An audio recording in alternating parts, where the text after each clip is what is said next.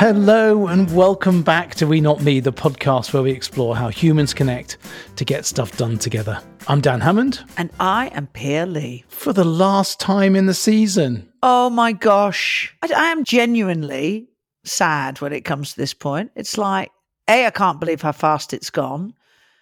And B, it's like, I miss the opportunity to keep talking to these amazing people. But I think we've already lined up season 4, so it's chugging along. I think we said before, I learned so much by doing this podcast. Every one of these lovely people we have on the show have something, their own unique perspective. They've all tried to do something with other humans and they've learned along the way. And I think just rather than reading a textbook on teams or something, these people have got it in their heads, and it's just been wonderful to meet them and to experience that. An amazing authenticity. I think that's what strikes me. Really amazingly authentic humans who've got deep passion and amazing humility all the way through. Every single person that we spoke to. And I've just find that really inspiring. And we get a lot of feedback that people like to listen to the podcast and it feels like it's a fireside chat or something. Well, I think we've had the pleasure of, some of those other armchairs being occupied by some really wonderful people. And we have a great way to end the season, actually. Our guest this week is Ross Fraser. He's an autism campaigner and advocate and a downright wonderful human being. We're in for a real treat. Ross, thank you so much for being with us on the show today. We are delighted to have you here. Thank you. Thank you for having me. I really appreciate it. It's an absolute pleasure. Ross, give us a little potted introduction to yourself just to get us all warmed up. Well, I work as an autistic human rights activist for the autistic and neurodivergent communities, trying to create understanding and acceptance, and just show that autistic and neurodivergent people could have a much bigger place in the world if adjustments were made. Well, that is a very nice introduction. We'll hear a little bit more about what you get up to and your background in a few minutes. But no, that's wonderful. I really hope that we can be a part of that. It's a great mission to be on. So, but before we get into that, Ross, I'm going to torture you with the usual conversation starter card game. And so I'm going to choose a card at random. Here's an interesting one. We haven't had this before. No. They are random. It is true. My favorite smell is... strawberries. Yeah, I think with an autistic mind, we've got stronger senses and a deeper connection to instincts. So things like sensory input can actually be really beautiful at times. And there are a lot of smells that I don't like, I must admit, but the smell of strawberries, especially when, I don't know if you get them as much nowadays, but when I was younger, the greengrocers, walking past a greengrocer's shop and just catching the smell of all the different fruits. And oh yeah, I used to love that, I must admit. That's lovely. And it touched on, it sounds like you have a heightened senses that you can really enjoy that when you get that walk. Yeah. It sounds wonderful. I mean, probably the best way to describe that, just to give you some idea, is I was talking to somebody, that scene in The Greatest Showman where everybody's singing, "This Is Me," and you've got like the 5 characters at the beginning and then everybody else behind them. Myself and my friend did a game, and I think it was named 6 things or something, and he finished about 4. He could only name 4 things, and it was basically the main characters. Whereas I kept on going. I think I was about 26 or 27 at the time I stopped, and it's just because my eye scans across everything, picks everything up. So I don't think you're actually able to be unaware when you're autistic, because even if you're not consciously aware of it, your instincts are getting it anyway. Yeah, I do find that certain pieces of music or certain visuals are just absolutely breathtaking. So that there is beauty in this world that a lot of people seem to miss. I don't ever miss that. So tell us a bit about you. Take us into your world. Well, I broke my spine in 2007. I met my wife about 4 months later. We were both in physio at the time. And to be honest with you, I felt like every time I was getting somewhere in life, I got kicked down the mountain again. And this was one of the toughest times because I lost my job. I became homeless again for the 3rd time. I mean, literally going from getting somewhere in life to right back to square one again every time it happened. I mean, it happened 3 times in my life. But this seemed the worst because I was now living with an injury that I couldn't cope with, pain levels which were causing me to have blackouts all the time. And I met this absolutely wonderful woman in physio. Yeah, I might get quite emotional now, but she changed my world. She changed my life. She's just everything to me. We've been married 12 years now, almost 13 years, and we've been together 15 years. We've got an amazing daughter. She's autistic.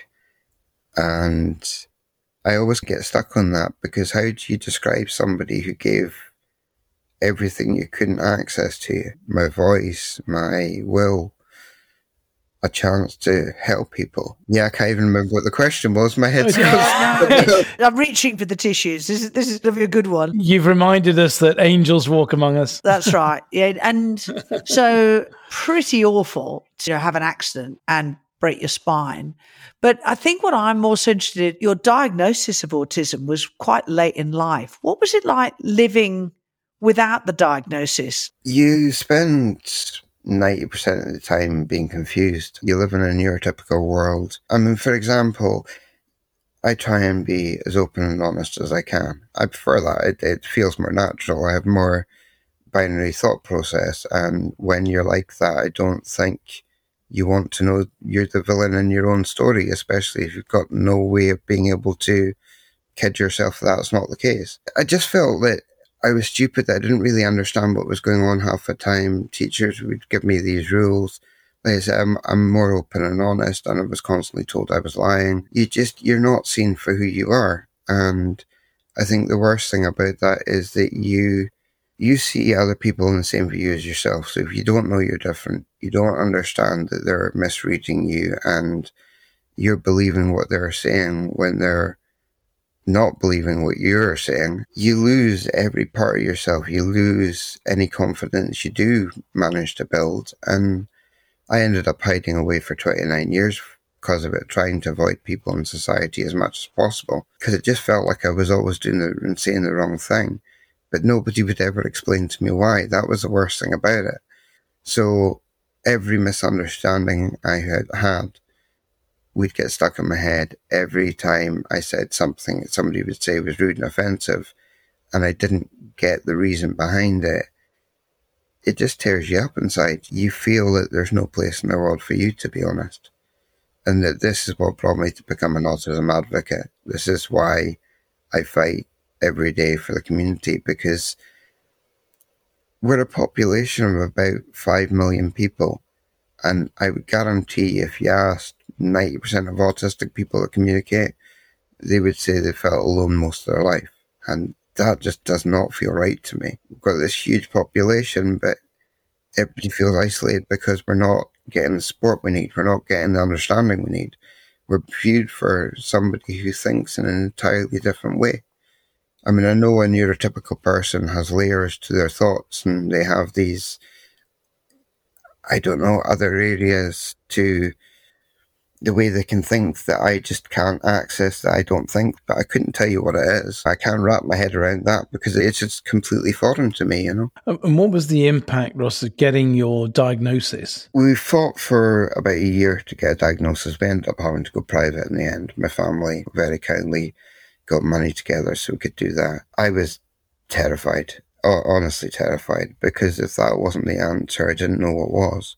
And I really needed an answer. I needed to know what had been going on in my life. So getting the diagnosis was the key to be able to unlock my head, to be able to actually find out what had happened and why. And I spent the next 9 months essentially just going through every memory I could access, trying to figure out what had happened in the situation, what caused the misunderstanding, what was said, what was done, analysing every memory I could get, basically. And it gave me such a deeper understanding of who I was that when I went online and I started explaining these things, I suddenly found myself in a position I never expected, because a couple of months in and I'm getting messages from all over the world. I'm having people contact me saying that my writing's helping them understand themselves or their child, that I'm giving people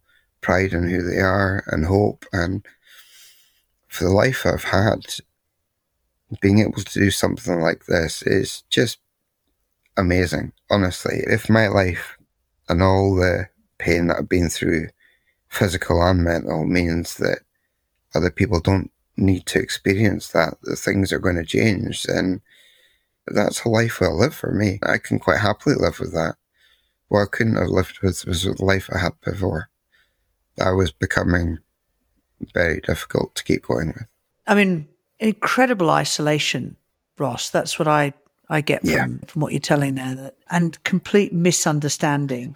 To be honest with you, I've lived more time in a box than Buzz Lightyear has, so you can take that from what you want. Quoted the series, that is. I think so. And your just a little segue, but it sounds like your diagnosis is taking you to infinity and beyond, in a very good way. I like that. From inside the box.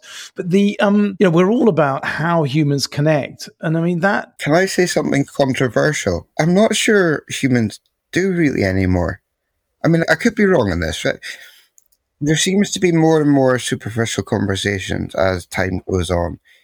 People are putting up more walls, and it makes it harder to even know who somebody is, never mind actually get to connect to them. We seem to be separating as humanity, where we're apparently connecting more online. And I do find that really difficult to wrap my head around. I mean, I was hearing something the other day that somebody had an epileptic fit, and there was about a dozen people walked past them before somebody went to check on them. That's not a world that I ever thought we had. And that's not a world that feels very connected when it comes to people, which is a shame, because we do have an opportunity now with the internet to bring people together in a way that's never been done before in humanity. And I really hope that's done. I really hope that people do start connecting more, because there was a quote I saw online that said that everybody in this world's a bit broken, so be kind to everyone. And, maybe people reading that are reading the be kind to everyone, but I'm reading, did we make the world right if everybody's a bit broken by it? I don't think we did. I think that the number one value of this world should never be money, should never be property, things, land. It should be people, full stop.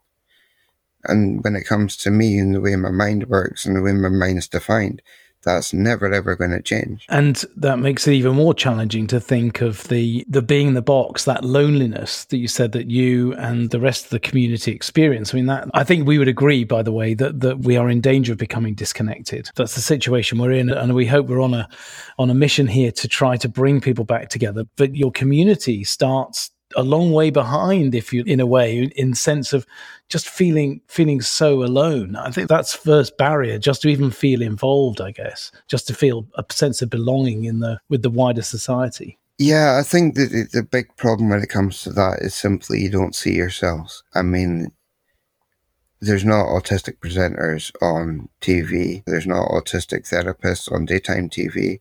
The shows that have autistic characters usually aren't stated, and even when they are, they're either are played by an autistic person but written by a non-autistic person, or there's just been very little actual involvement from the community at all. When it comes to music, I mean, I've been on a mission to try and create music for the autistic community, because stated it doesn't exist. There isn't any commercial songs stated to be about an autistic experience. So how do you feel that you're part of the world when you just never see anyone like you? And I think that's where media's made a huge mistake, because autistic people, neurodivergent people need access. Otherwise, children are always going to grow up thinking they don't belong. And I'm really fighting the tears on that one, because my daughter is included in that. And we're a population of roughly about 5 million people, I would say. That's probably growing day by day. And if things don't change, then how do you expect how we react to the environment, how we see the world, how interactions are for us to change? And how do we expect lives to get better? And Ross, you talked about a neurotypical and a neurodivergent. Help me understand and help our listeners understand the differences in the brain and the mental processing. You talked about accessing all your memories. And when you were saying that, I was thinking, my God, I feel so amnesic. I can't remember anything. So I wouldn't be able to do that very well. But what actually goes on? Take us into the being of your own brain. Into your mind palace. Yeah. I think,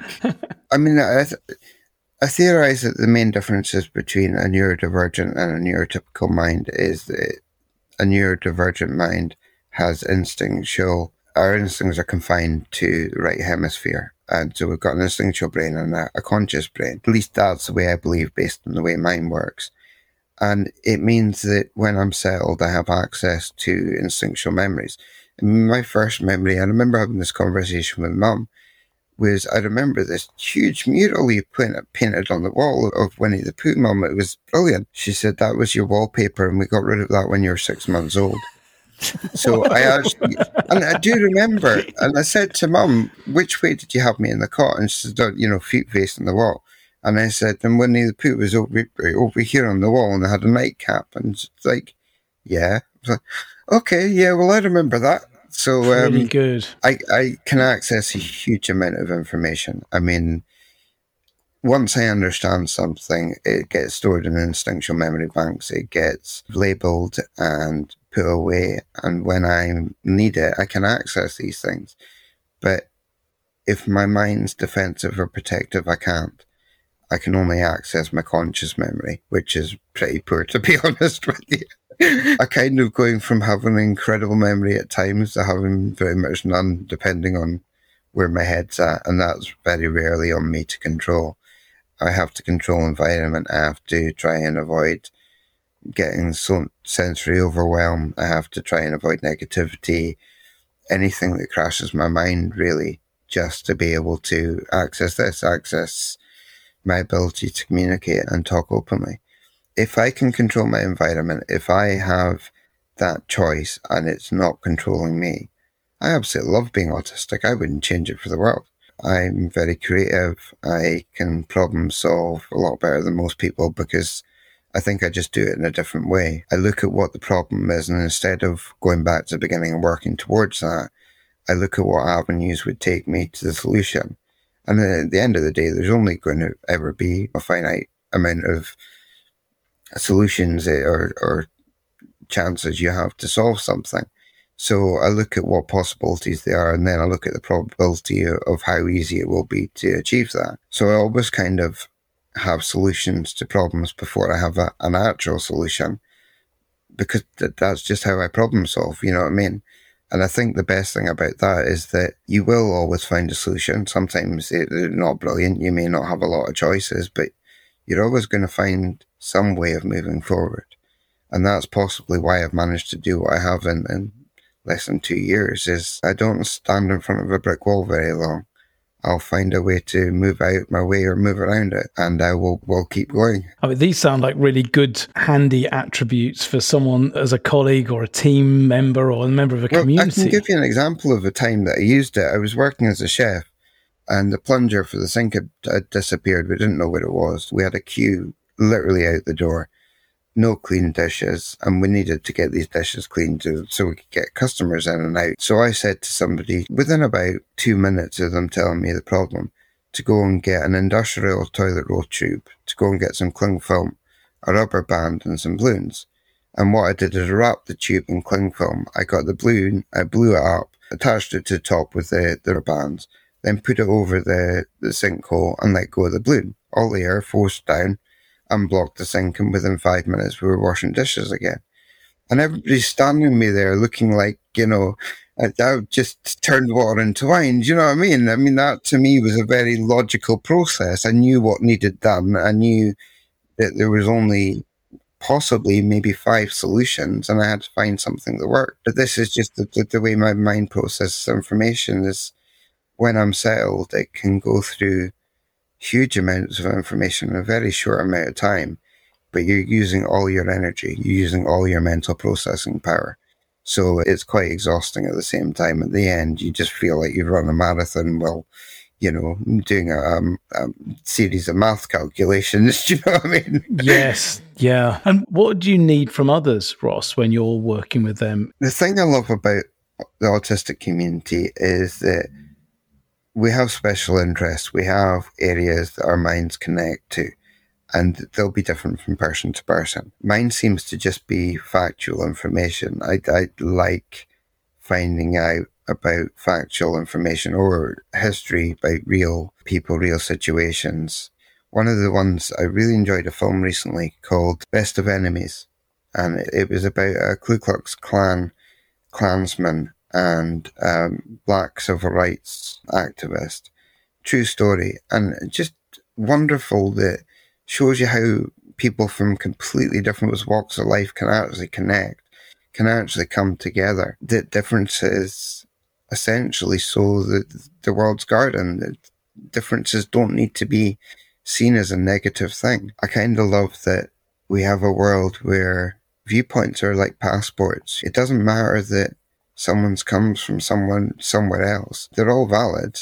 Somebody's viewpoint should be valid just because they have it. And when you're working in a team, Ross, what are the ways that you bridge that gap between your own neurodivergence and other people's neurotypical behaviour? Typicality. Yeah, my best advice would simply be when it comes to an autistic person with a much more binary thought process, just don't add layers to who we are. Just take us as very straightforward, direct, and we can be very direct, trust me on that one. Blunt would occasionally be used, but yeah, we're just, I think the problem often comes when you get the complexities of a neurotypical mind put onto a viewpoint of who an autistic person is. And the really sad thing is, most of the time, if you just take us on face value, you are seeing who we are. And I think that's important. The other thing as well is that it can require small adjustments. Myself, I like isolation. I like quiet when I'm writing. I need to be able to be in my head as much as possible when you've got sensory input that can knock you out very easily. And like I said, with myself, you've noticed with the pain can knock me quite easily as well. I think having just an ability to be able to make these adjustments without being looked at as strange or weird or odd, because we need something different. I mean, my teammate Jenny Curtis in America, when she's on a video, she'll have like eye mask on and she'll have headphones on. And she'll essentially be isolated from the world. It'll be her and the camera. She doesn't falter. She is always on point. In fact, she probably would have been a better person to interview because she can stay on point longer than I can most of the time. But yeah, we need these little adjustments. They're not being picky. They're not being too precise. Somebody said to me, "Oh, you're being too precise. We just kind of let it go." But I have a precise mind. I need precision. I need information and environments that are given to me in a certain way. Otherwise, I don't cope, because you're essentially saying that the way my mind processes, the way I regulate, doesn't work because it's not the same as someone else. We need to understand that people are different and actually start pulling back a little bit on rules and maybe put more guidelines in place and saying, I mean, if I had a workforce, the first thing I would do would base it on productivity. If somebody can do, a 40-hour work or whatever or that kind of workload in the space of 20 hours, dude, you've earned your time off. Go and chill, spend time with the family. I wouldn't push people to breaking point, but the world seems to do that a lot. I mean, especially in high pressure jobs as well. I understand the point of some, not many, but I do understand the point of some, like doctors, nurses, things like that. I don't understand putting somebody in an environment where they're going to be pushed to breaking point, and if they're neurodivergent or if they're autistic and they're undiagnosed, chances are they're going to be the ones that pay for that. We could have a lot better world, but it needs to go understanding that people aren't machines. We can't keep getting pushed to breaking point without losing a lot of what makes humanity human. And I'm just reflecting on the conversation, Ross, and it's been a real eye-opener for me. And I think just talking to you, I hope will help our listener to sort of, for a start, really think about the community that you serve and if people, your daughter and so on, help them to feel accepted. But also it just occurs to me that by thinking in this way, I think it can help us to take those same learnings to everyone. Everyone has some sort of needs. They can contribute special things, and starting to see everyone as an individual and give them that. I think we can take the lessons that you're teaching and apply that in all of our human interactions. And I think that's a huge gift. I think it just takes understanding that we could do tiny things that would make huge difference in people's lives. And I'll leave you with this, if you don't mind, that during COVID, there was lots of companies suddenly went to half staff, quarter staff. Some companies went out of business because they didn't have the staff to keep it going. But why wasn't the floodgates opened for disabled people? Why weren't online jobs, training, access given that would allow people that maybe hadn't worked in 20 years a chance to provide for the family?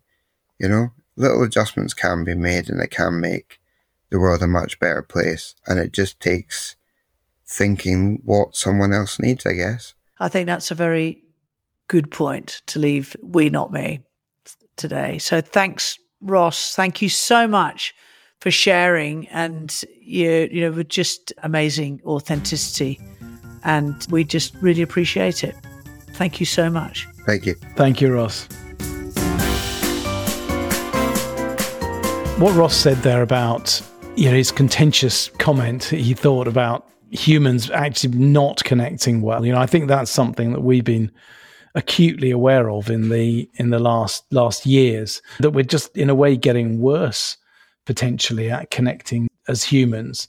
And to do that, at the heart of that, I think we've got to treat each other with respect and as individuals. And I think Ross really shed some light on that for all of us. And it was really great that he challenged that and he named it. He said beautifully that part of being autistic is being blunt. So it was great. Just came straight to the point and told us. And I think it was a really interesting insight. And it struck me that once awareness builds, we can see that neurodivergence is probably more prevalent than we've ever seen. But it caused me to sort of think, who is neurotypical, fully like neurotypical? Or is there just a lot of grey in between where, we might all feel different for different reasons. And as you said before, we need compassion and care and curiosity about that, not judgment. And to embrace it. And I think, yes, indeed. I think we talked about this on a show before, but it can be immensely sort of overwhelming if you think, oh, I've now got to understand autistic people with Asperger's, people who are bipolar, all of these things. Actually, it's not about that. It is about being curious, isn't it? And compassionate. If you can do that, then you can deal with any human and you can really help them, but also you can receive their unique gifts. You can clearly, Ross has special things to offer in any relationship. And if you have those qualities, rather than trying to be an expert in all these different conditions, etc., to actually have that core of compassion and curiosity, you can go anywhere with that. And that's a key element of connection. And he put it very succinctly at the end. He said, that this is what makes humanity human. And we're all hugely different, sometimes flawed. I'm not. But that... Of course not. And I think that's such a great thing, because I think that the more that we lean into that slightly messy imperfection, then we actually see the beauty of humanity. So I think he left us with such a strong tone, and we'll carry that in these sad weeks when we are not recording. In between, but we will yes, indeed. be back. It's a wonderful high, but that is indeed it for this episode and for this season. We'll be back in September, but in the meantime, you can find show notes and resources at squadify.net. Just click on the We Not Me podcast link. If you've enjoyed the show, please do share the love and recommend it to your friends. They've got plenty of time to catch up on all the episodes before the next season begins. Also, please do give us a rating on your favorite podcast platform. You can also contribute to the show by leaving us a voice note with a question or a comment or a suggestion for a topic to cover in the next season. Just find the link in the show notes. We Not Me is produced by Mark Steadman of Origin. Thank you so much for listening. It's goodbye from me. And it's goodbye from me.